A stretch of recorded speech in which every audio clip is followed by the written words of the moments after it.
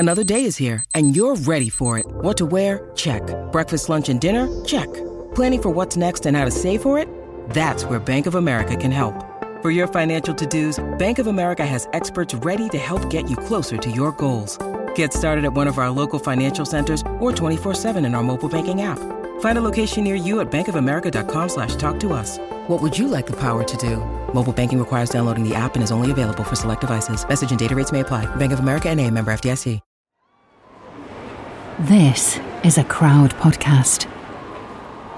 This is We Didn't Start the Fire, the only podcast started by me, Billy Joel.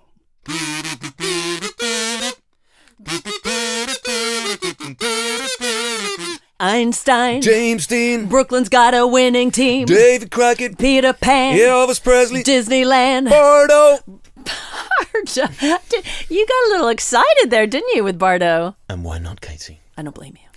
Hello again, and welcome to episode 49 of We Didn't Start the Fire, the history podcast that recklessly adopts Billy Joel's hit song as our marching orders to the biggest headlines, heroes, and villains of the late 20th century. I'm Katie Puckrick. I am Tom Fordyce, and can I just start, Katie, by saying Happy New Year to you and to all our Fire listeners. How did we get to where we are today? Billy thinks it might have something to do with Brigitte Bardot. And we did talk to Billy about Brigitte Bardot, did we not, Tom? What a massive fan of the Bardot oeuvre Billy turned out to be.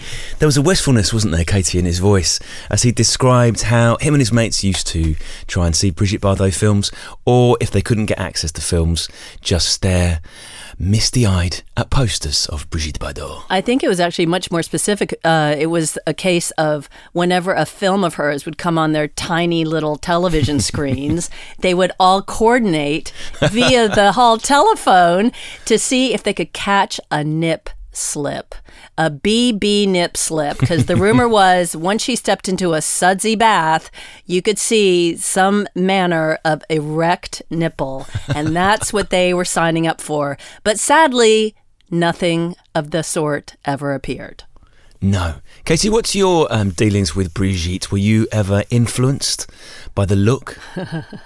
My dealings with Brigitte were very much of failed attempts to style myself like Brigitte Bardot when I was 21. The attempts were absolutely doomed. She was a lithe sylph. I was a shapely dumpling.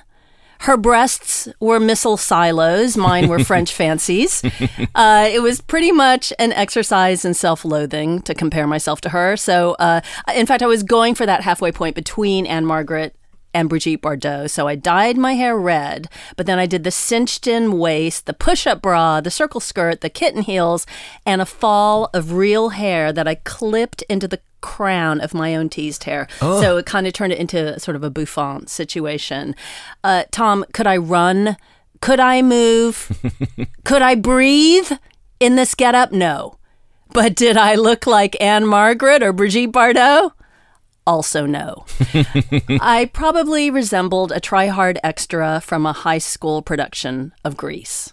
Well, I'm delighted, Katie, that you have recreated that look in the studio today. And may I just say, I think it suits you.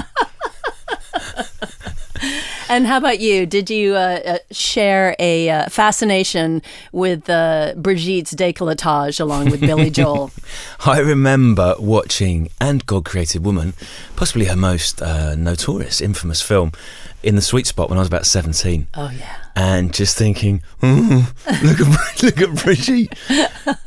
Which I think is the effect that film and Brigitte in that film had on generations of young men. I mean, I had that same reaction as well. I mean, she kind of, it crossed all genders, all sexual orientations. I mean, she is just sex on a stick as far as I'm concerned. Yeah, and the French accent makes a massive difference as well, doesn't it? It doesn't matter.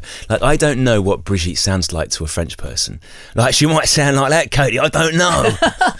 But because she's French, you just think everything is sexy and wonderful. Yeah, and she might be a terrible actress, but who can tell? Yeah. Exactly.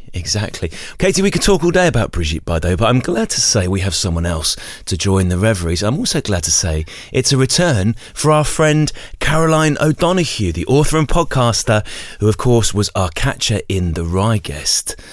Bienvenue, Caroline. Oh, bonjour. Bonjour. Bonjour, mes amis. That will be the beginning and the end of all French spoken on this podcast.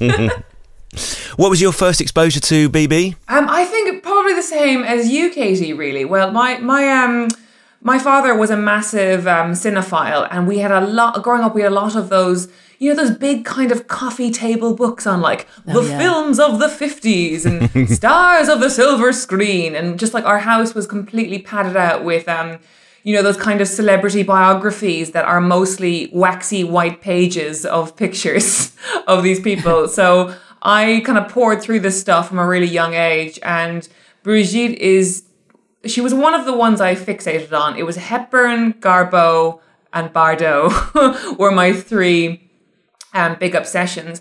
And I think Bardot was the one that translated the most into my teen life because, as Katie has just said, of all of the unattainable Hollywood bombshells of yesteryear, there's something about Bardot's look that feels the most attainable. Like if you look at Marilyn Monroe, you look at those those extremely set curls, that really structured underwear that made that ridiculous physique. Even Marilyn Monroe's facial features, they seem like once in a generation. There's kind of a sort of a slopingness to her eyes, and basically there's no way you can recreate Marilyn Monroe in your home.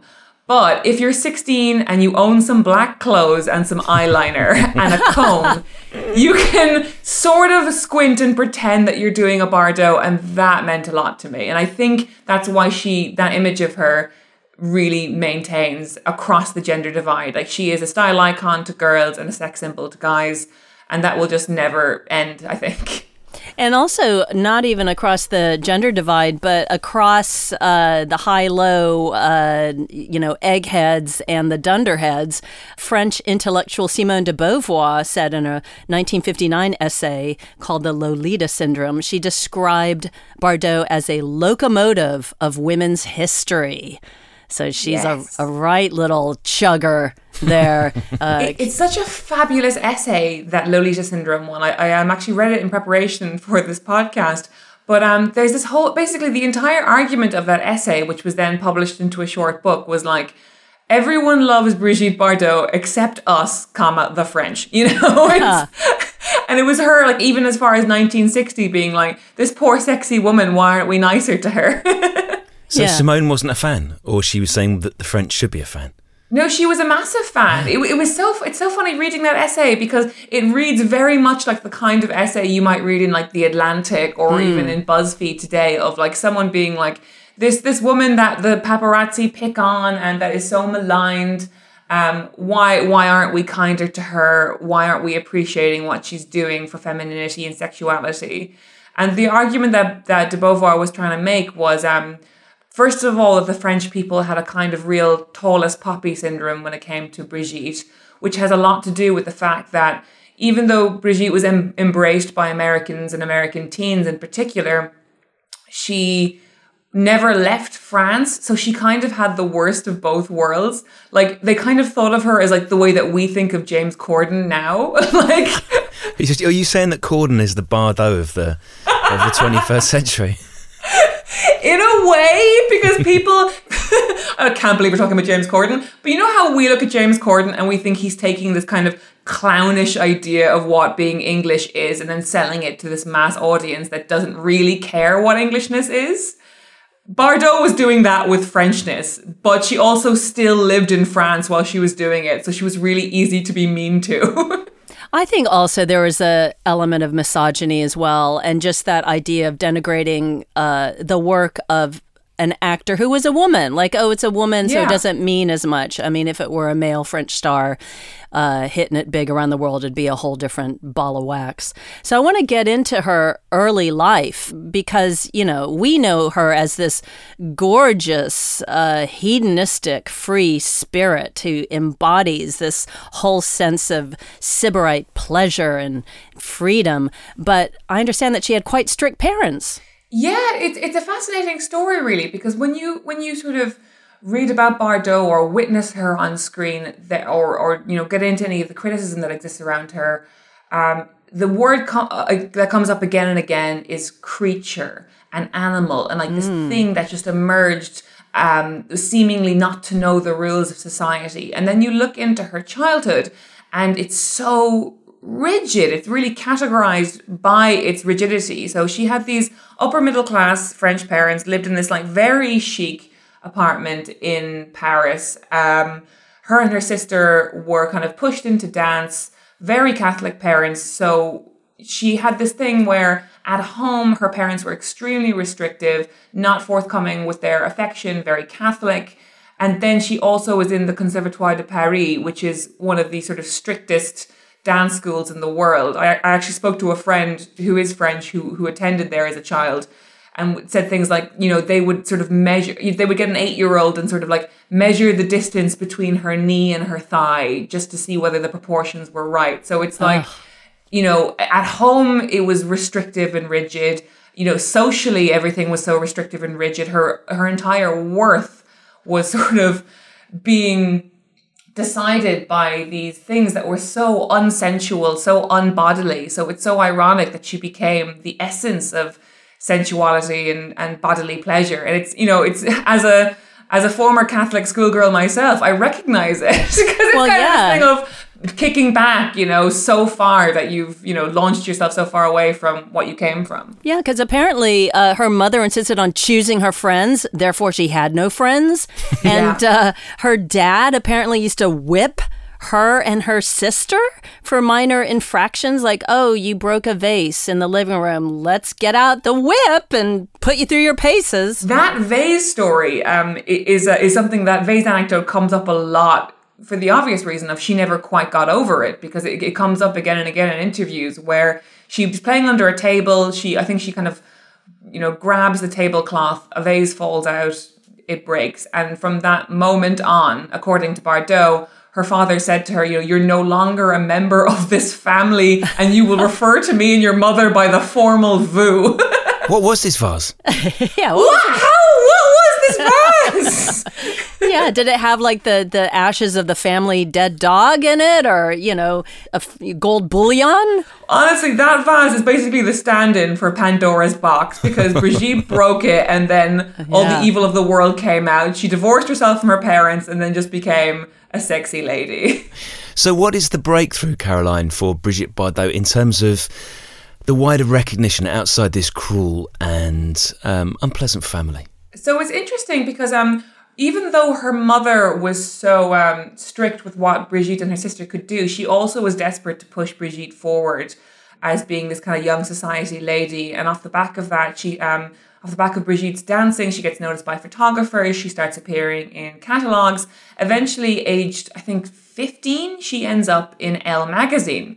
A director spots her because her face is just so striking even at that age, and sends his camera assistant, a little guy by the name of Roger Vadim, to go and find Brigitte. And he finds her, meets her, and they fall in love, deeply, deeply in love. And you know, Vadim he's a kind of just a completely different person to Bardot would have ever met up until that point. He was this bohemian. I think his father was like a Russian aristocrat or something. Everything about him was just drenched in sort of romance and liberation. And obviously her parents hated him straight away. But what began then was this sexual connection that began when she was really, really young, and sort of defined her and made her this sort of creature of sensuality. I like this line I read in Wikipedia. It says, her parents opposed her becoming an actress, but her grandfather was supportive, saying that if this little girl is to become a whore, cinema will not be the cause. I mean, that's supportive. That counted as supportive in that family. And also it tells us a lot about the manner of the young Bardot, I think. Because I think, and maybe what created that restrictive household to begin with, because it could be, okay, we got these conservative parents anyway, and they see that they have, you know, everyone knows that 12-year-old girl who's just a little bit too into herself and is kind of always sort of wiggling around the place and sort of shaking down her hair and sort of feeling herself. And you could see they saw that. And obviously the grandfather saw it too, in the sense of like, look, that little girl is growing up. How she's going to grow up, let's not blame cinema. So what are her early films like, Caroline? I've only seen And God Create Woman. I haven't seen, for example, Crazy for Love, 1952, and I haven't seen Doctor at Sea, 1955. Is she the sex kitten of later years in these early ones? Well, that's the thing. Nobody has seen those movies. They are basically these little appearances. I think there's one called The Girl in the Bikini, where she is the titular girl in the bikini, where it is your classic sort of summer rom-coms of just Bardot is a sexy girl wearing a bikini, driving some teenage boys crazy, the end. But Vadim at this point, he's often credited as being this kind of Svengali figure in her life and was obsessed with the idea of making her into this huge symbol. And he was placing her in these films. He was an up-and-coming filmmaker himself. He was also really young. And they would pull all these stunts together. Like they would go to the Cannes Film Festival and she was just the most naked person on earth there. She just had like a little bit of dental floss covering the various nooks and crannies. Exactly. She was truly pushing the limits of what could officially constitute as clothing. And sort of, creating news there. And these things, they worked.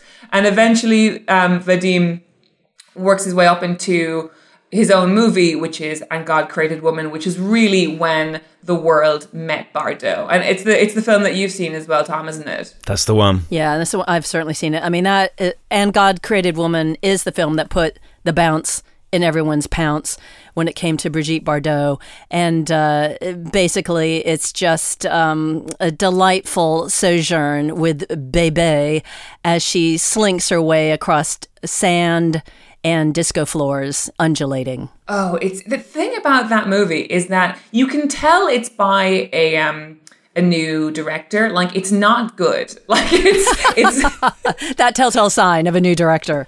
Bad. Like it's something that almost has the shape of like a Doris Day movie, but it's like, oh, there's two brothers and they both love the same woman and there's this random millionaire there and like it kind of feels like it's supposed to be this Hollywood rom-com, except that it's just oozing with sort of sex and oddness. It really feels like when a new creator, a young artist is like, okay, I'm gonna take what I know about Hollywood and I'm going to put my spin on it. And my spin on it is my sexy wife.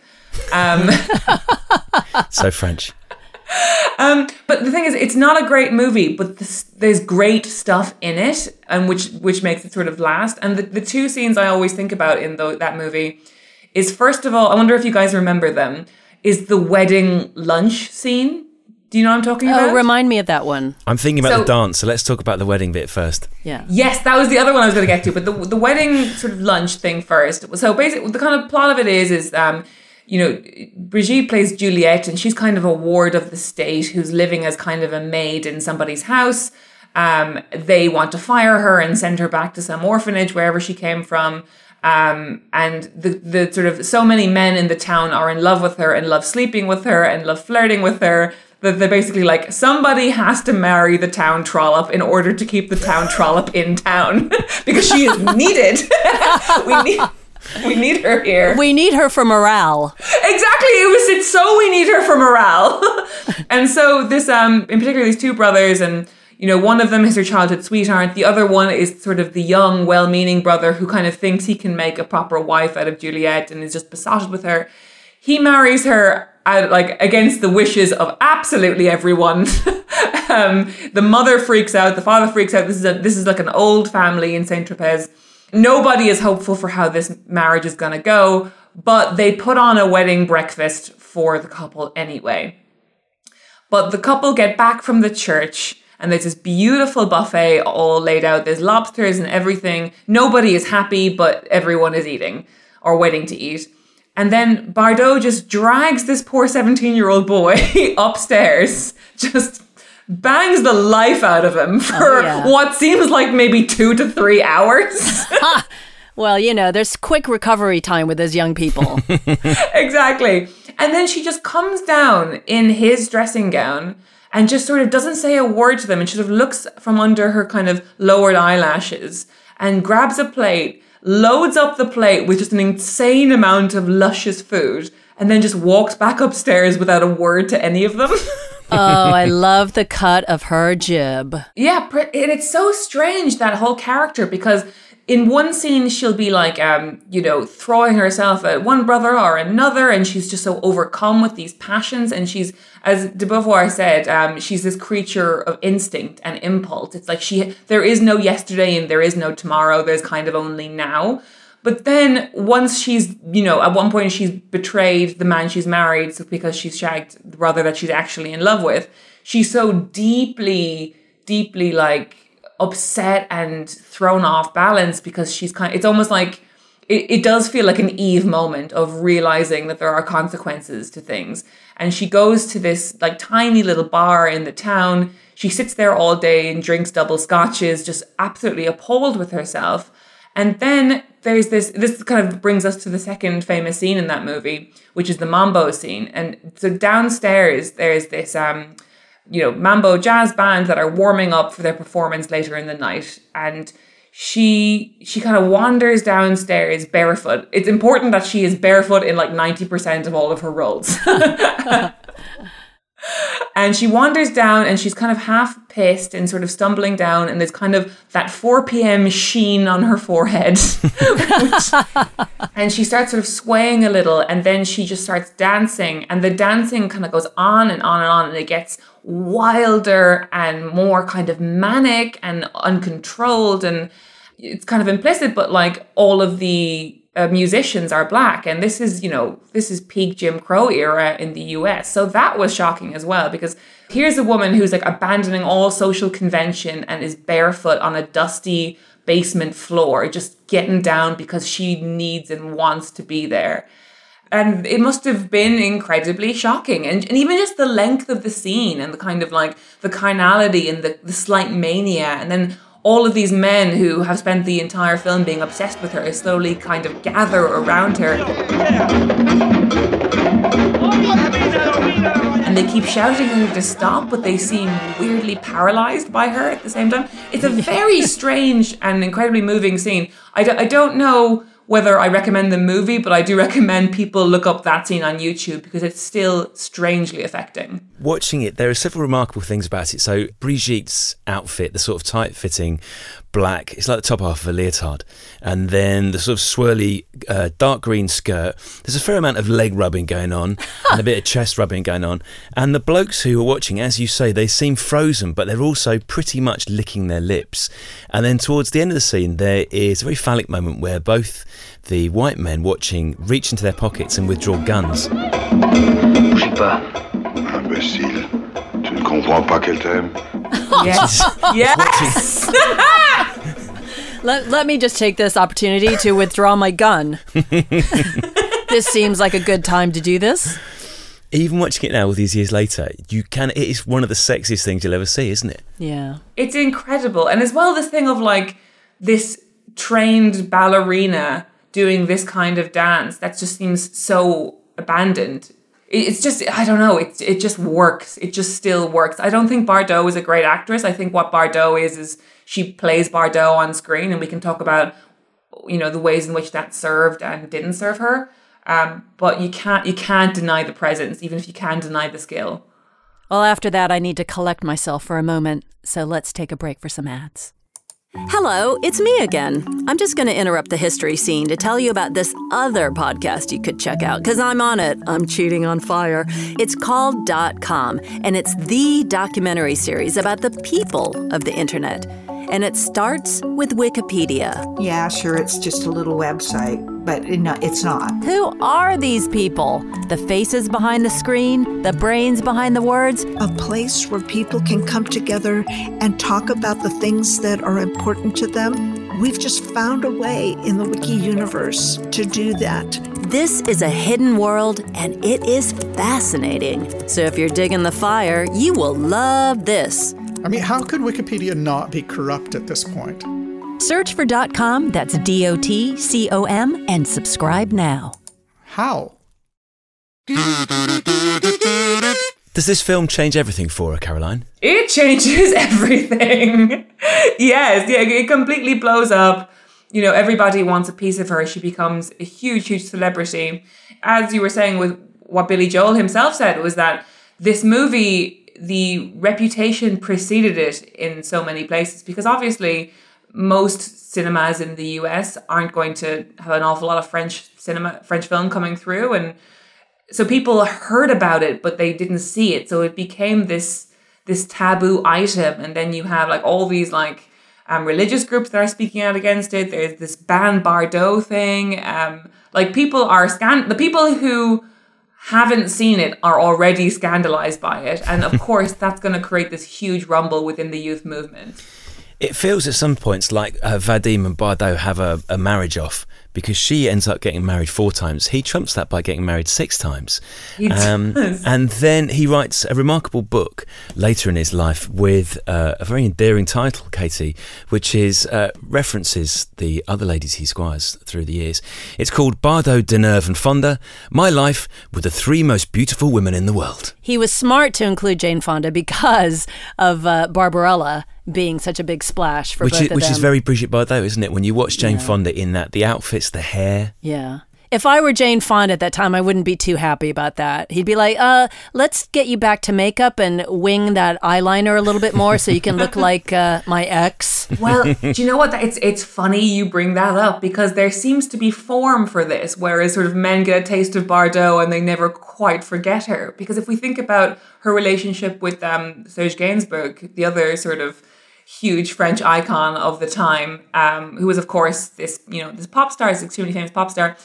They had a date while she was still married to, I think, her 3rd husband. I can't remember his name, but I know he was German. Gunter Sachs? Gunter Sachs, yes, I think his name was. Just the most German name a person could have. Yeah. German for Graham Sex, isn't it? I think Gunter Sachs. So she goes on this date with Gainsbourg, and they have a kind of a crappy first date, and sort of she says to him, if you ever want to see me again, you'll write me the most beautiful love song anyone's ever heard. And he went away and wrote 2.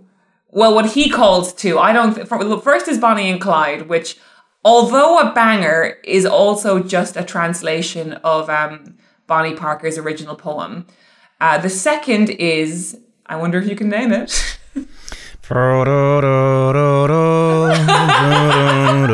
Je t'aime.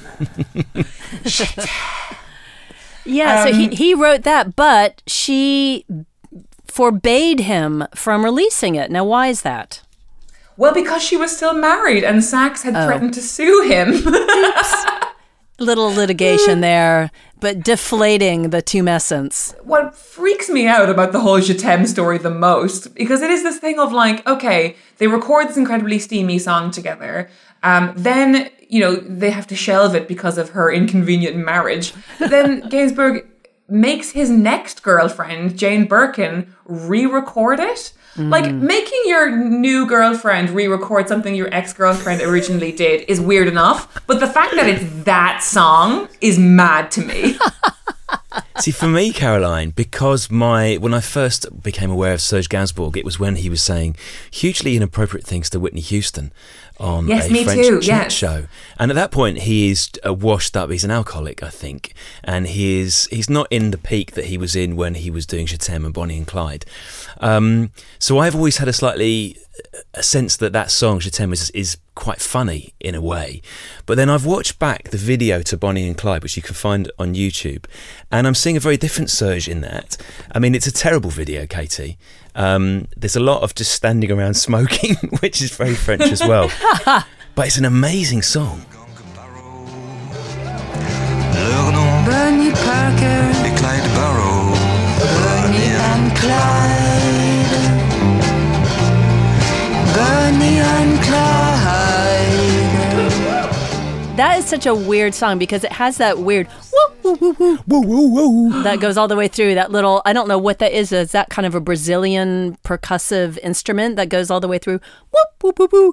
But she is the worst singer with no timing. And her delivery is so leaden. I mean, I know, Tom, earlier you were waxing poetic about her French tones. However, in the context of Bonnie and Clyde. She's like a French version of Nico from the Velvet Underground, isn't she? She can't Nico can carry a tune. Nico in that, isn't she? You guys, no, Nico can carry a tune. No, Katie, I'm afraid you're wrong. It's a banger. It's a banger despite Brigitte Bardot, or maybe because she's so awkward. I find her stupendously awkward. I can see that Brigitte Bardot is somebody who is kind of so unpin downable that it takes other people who are similarly outside the straight and narrow to kind of get it. The interesting thing with her, and I mean, there are many interesting things about her, as well as incredibly troubling things that I'm sure we'll get to, is that she seemed to kind of be, I guess because she met her first husband so young and because she was made to sort of value her sensuality as being her prized thing, she depended on men and male control a lot. She famously did not bond with her only child, Nicholas. And I think that's a lot to do with if you can't, like, if you have a baby, you can't be the baby. And I think her vibe with a lot of the men in her life was, I'm a baby. I'm a sexy baby. And so she sort of did need these strong personalities to twist her around. I can relate. I think you've just identified what my issue is. There's a lovely line from her, Caroline, when she's talking about why she's married so many times and why she enjoys relationships. And she says, I've always looked for passion. That's why I was often unfaithful. In other words, once that first spark had died out, Brigitte was not for sitting around watching TV and asking what was for tea the next day. She was off. She was off. That just tells me, Tom and Caroline, that she's not very deep, is she? I mean, she's there to surf the frisson. She wants to seize the sizzle and the sausage. And then once she's had her fill, she's not there for small talk or deep thoughts or soulmates. Do you think she gets trapped at all, Caroline? Because that look in And God Created Woman is so iconic. Do you think she gets trapped in that? Because her film career comes to a pretty early end. It ends when she's, 39? 39, yes. She. I think it's the funny thing what you said, Katie. I've been thinking about a lot over the last week or so, was how much intellect can we credit Brigitte Bardot with? Because she made some incredibly clever and self-preserving choices about her career. The first of which is that she never wanted to live in the US because she saw what that did to Marilyn Monroe and to Jane Mansfield and to Judy Garland. And from her vantage point, she could see that there was really no advantage to being a Hollywood star. And so her thing was always like, look, if you want me, you come to France, kind of thing. Like, she wasn't as caught up in the quest for fame in her mid-career as many other stars were. And you kind of have to respect that foresight. Yeah. Yeah. But then also the roles that she played sort of didn't really evolve from that original And God Created Woman character. Like she would play kind of like wives who were sleeping around, and she would just play these uncontrollable women who wanted desperately to be good, but they just couldn't because of their own love of instinct and passion. And that was what happened. But then it's almost like cinema evolved, but she didn't. So as soon as the 60s and 70s come in and we're getting like actual theaters playing real porn all over the US. Like, there's something that is kind of quaint about Bardot whispering and clutching a sheet to her breasts. It's no longer quite the risk that it was. And so it's almost like, that person who's like, well, if wearing one Rolex is tasteful, I'm going to wear 2 Rolexes to be super tasteful.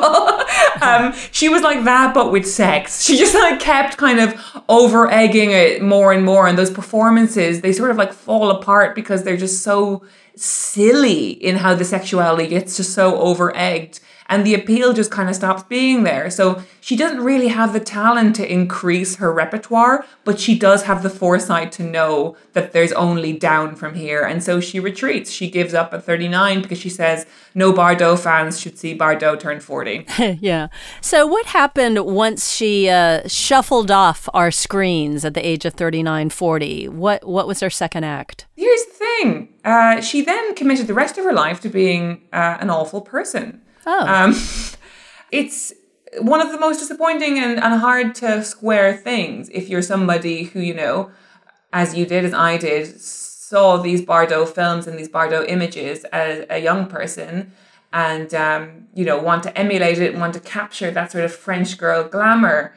She, I mean, to be fair, commits a lot of her time and resources and energy into being an animal activist, which is, of course, admirable, but also spends an almost equal amount of her time saying the worst things you can imagine about the most vulnerable people you can think of in the French press. So she is incredibly vocal about the Muslim community. She's incredibly vocal about gays, about women in the Me Too movement. Like, she is awful again and again and again. And she's fined for inciting public violence with the things that she says. And the tragedy of this is, I mean, it's manifold. It's this thing, first of all, of like, how sad that we have so few actresses left from this generation of filmmaking. These bombshells who so much of the time they died young or they died in tragic circumstances. And one of the few people that we have left has dedicated so much of her time to just being dreadful. And this is a woman who has been famous before she even had an idea of what it could be to be famous. Like, she was made famous by other people. First by her mother when she pushed her into modeling and dancing. Second by her first husband. So she never made that choice as to whether or not she wanted to be in the public eye. But nonetheless, she has been in it her entire life. And that, I think, has darkened her worldview to a very black place. I think what happened is that, you know, she becomes this person who, like, men are constantly breaking into her house. She never feels safe. She can never get a coffee by herself and not be seen or not be pointed at or not be like, Bardot's over there. What's Bardot eating? She's never alone. And in her later life, her final and, you know, current husband is this extremely right-wing guy who's been involved with the far-right French party. This combination of things, this thing of like her always feeling hunted, her never feeling in control, her feeling as if people are trying to get her all the time, and the fact that she's always been molded by the men in her life has created this quite putrid individual. There's also a story, I don't know how true this is, which sort of relates to her animal rights activism, but also very much reflects what you've just said, Caroline. So apparently, Katie, she was once taken to court for castrating her neighbour's donkey.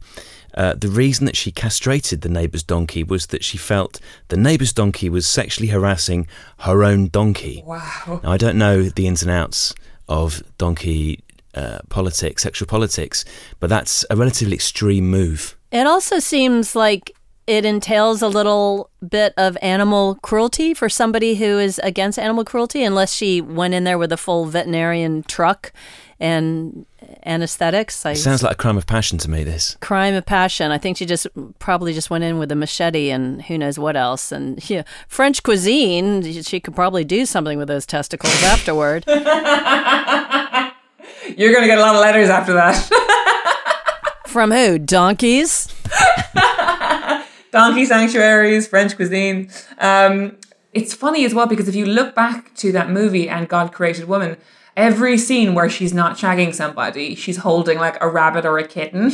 Like this thing of Bardot and animals has always been this, in a lot of her movies, really, it's always been this strong link. And I do think it's this thing of like, she is this, you know, her sexuality and her creatureiness has always been likened to, you know, animals.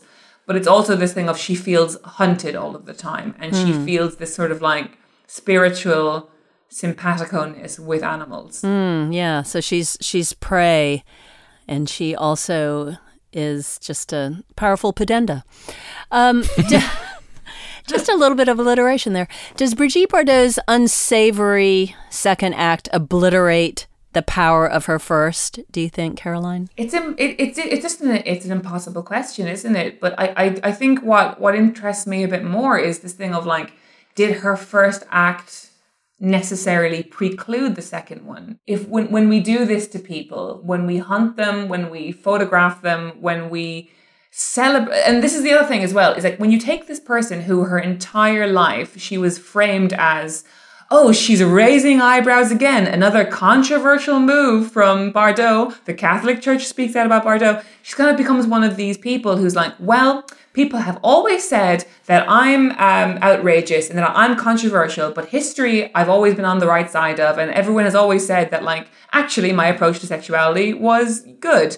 So obviously, that's how I am about everything, you know? So she becomes one of those people that can't be told no, or can't be told that she's being too much, because almost being told that she's too much is confirmation of her own identity, if you know what I mean. Yeah. What do we have today, Caroline, that we wouldn't have without Brigitte Bardot? Women walking around in their boyfriend's shirts. Oh. Yeah, I'll buy that. That will be on her gravestone. Anything else? Winged eyeliner, which I'm wearing right now, because that, I think most women are still doing their makeup like Brigitte Bardot. I think that hasn't gone anywhere. Yeah. The bikini as well. Does the bikini, I imagine the bikini happens, does the bikini spread as quickly as it does without Brigitte tiptoeing around in one? Oh, yeah. Fair. Possibly the bikini exists because of Brigitte Bardot. She's the inventor of the bikini, the inventor of walking around in a man's shirt. The inventor of being barefoot.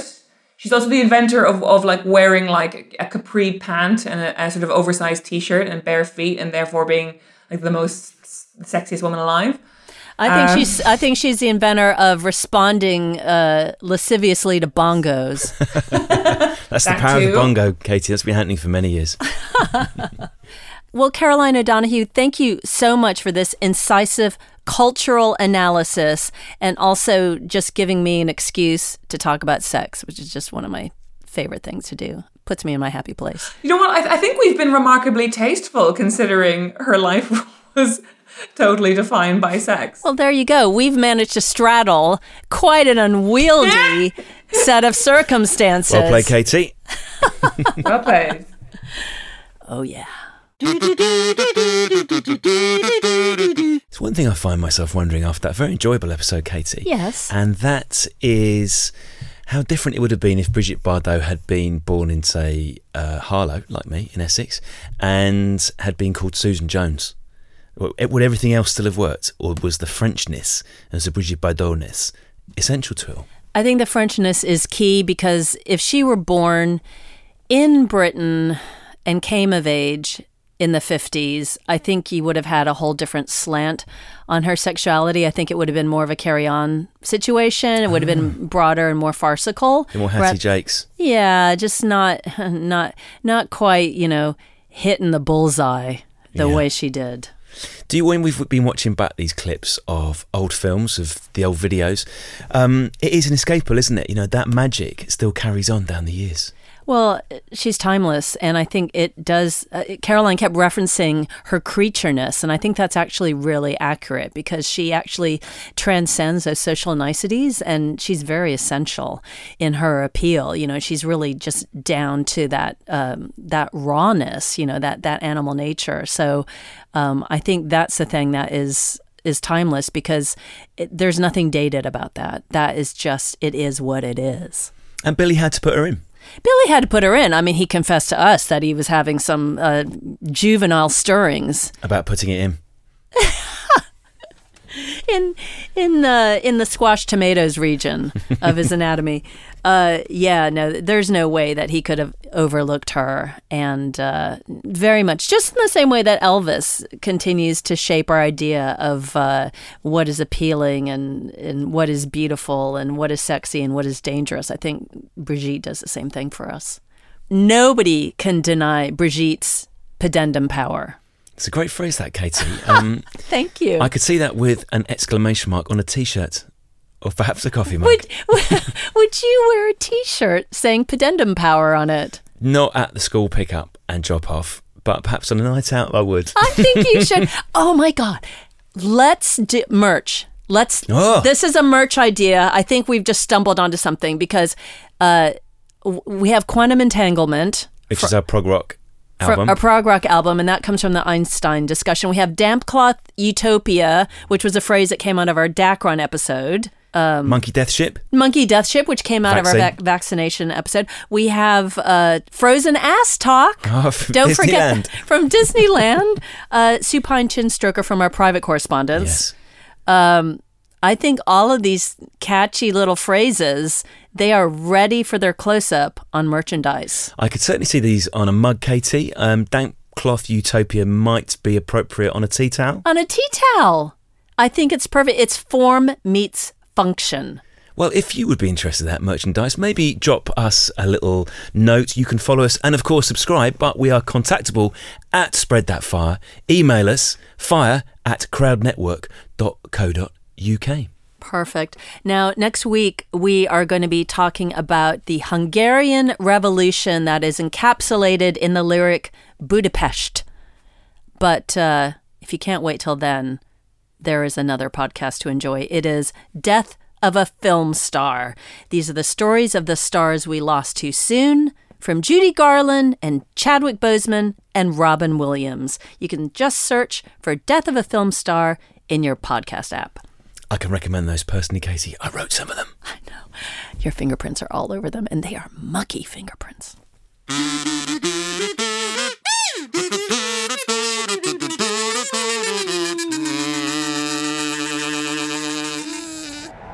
Crowd Network, a place where you belong.